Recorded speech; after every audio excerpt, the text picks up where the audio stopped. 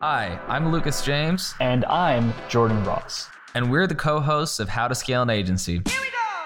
After scaling our own agencies to over $185,000 per month in sales and working with agencies doing hundreds of millions of dollars in revenue like Hawk Media and Neil Patel, we've made this show to interview the top digital marketing agency owners and highlight the fastest ways to scale your agency. If you would like to join the best digital marketing agency community on the planet and let us help you scale, go to agencygo.io to sign up today. What is going on, agency owners? In this video and episode, I'm going to be walking through something that I call the Fab Five. Now, the Fab Five is a structure or a process or a set of processes that any agencies that is doing more than 2 million should have for freaking sure. I just set this up with a 25 million annualized revenue agency. They're a client, and they've been missing the buck on so many things. They have 60 employees, and I mean, they're doing these things, but they're definitely not doing two of them. They're kind of doing one of them. So I call this the Fab Five. This is a structure that will enable talent to perform higher due to visibility, due to accountability, and just transparency. So when it comes to great organizations, every great organization has a few things. First and foremost, they have what I call benchmarks. Benchmarks are the things that define what good looks like. They have effective training that gets them there, and then they have reporting that makes performance visible for the whole organization. Now, this could be per team, per individual contributor, per department, per sub-department. There's a lot of different ways you can do this. So I'm going to walk you through the Fab Five and what they are. I already shared with you three of them. I already alluded to benchmarking, but the first thing, if you want to scale your organization and you're struggling to get cohesion and management through individual contributors, you need to have benchmarking. Benchmarking basically says, and an example with this client, I'll actually just make up an example. Let's say you're a $20 million per year media buying agency. A benchmark could be the ROAS you want per client or for the organization as a whole. So the example could be your ROAS is 5x. That's the benchmark, and everything gets measured against that benchmark. So on a training perspective and on a reporting perspective, you're training up to our benchmark is 5x. Here's how you get to a minimum of 5x. Here's how you exceed it.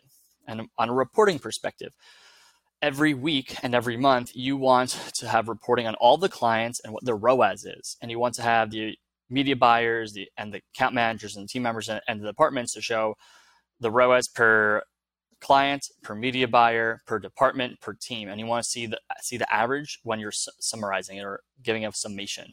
When you do this in a reporting module, you have performance compared to benchmark. One, it raises visibility, and two, it raises accountability because now people are seeing organization-wide what's happening. So that's benchmarking. Number two is training. This one's simple enough, but if you are not training people on how to hit the benchmarks, you are SOL, shit out of luck. Most trainings don't cover how to hit specific KPIs and goals because they don't set them. And this is just an adjustment in training, but there's an expression, 1%, 1 degree change changes the complete destination of a flight. So if you change the trajectory of a flight by 1 degree, north or south, that flight going around the equator will land 564 degrees either north or south. This 1 degree shift in training by setting benchmarks in the training and saying, here's where you need to be at in 30 days, 60 days, and 90 days. And after 9 days, this is how you sustain this, and this is how you actually exceed, get some accounts on 10x ROAS. This shift enables talent to really set very clear expectations, which enables them to have a mental model of success. A lot of trainings don't have that. Number three is reporting. I've already alluded to this, but the client that I was working with this week did not have any reporting on a team, individual contributor, or organization and department basis. You need all of them. So for reporting specifically, I said there's qualitative reporting and quantitative reporting. So at the end of every week, to raise accountability per department and per the business, you need to have the quantitative metrics, which are the outputs. So click-through rate, ROAS, revenue, ad spend, met, budget. These are very quantitative things that you could measure. There should be this per media buyer in this example, per client, per team. If you have a team of maybe 5 media buyers across 15 clients, you want the average of these things shown in the report, shown what the result is against the benchmark, and there should be highlighting, right? So conditional formatting, if they are exceeding the benchmark, it's green. If they're at the benchmark, you could have another form of green. If it's below the benchmark, it's yellow. Anything else is red. And then you want to have the business as a whole, right? So maybe it's the entire department, so on and so forth.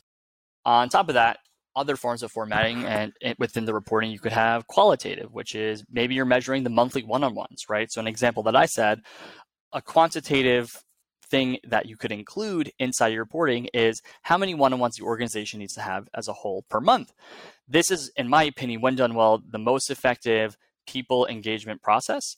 And in this business, they had no way of tracking that. So in the report, you could just have completed versus execution, completed versus expectation, the delta. So if you need to complete 10 and you've only completed 2, that means your delta is 80% and you have 8 new one-on-ones due by the end of the week or the end of the month, whatever the statistic is. So you can compile all these and put this in a report. This is what I call the wash. I got that from Amazon. Reporting raises visibility. It makes it so easy to stack rank employees, makes it visible where we're at, and drives just intrinsic competition, which is critical. High performers want to compete, and you need to give them the opportunity to. And also, you want to have a culture that's transparent. That covers reporting. If you do benchmarking, effective training, reporting, just those 3, and you haven't had it before and you're doing at least 2 million, you will see drastic changes within your team, 2 million annually. The final 2, auditing.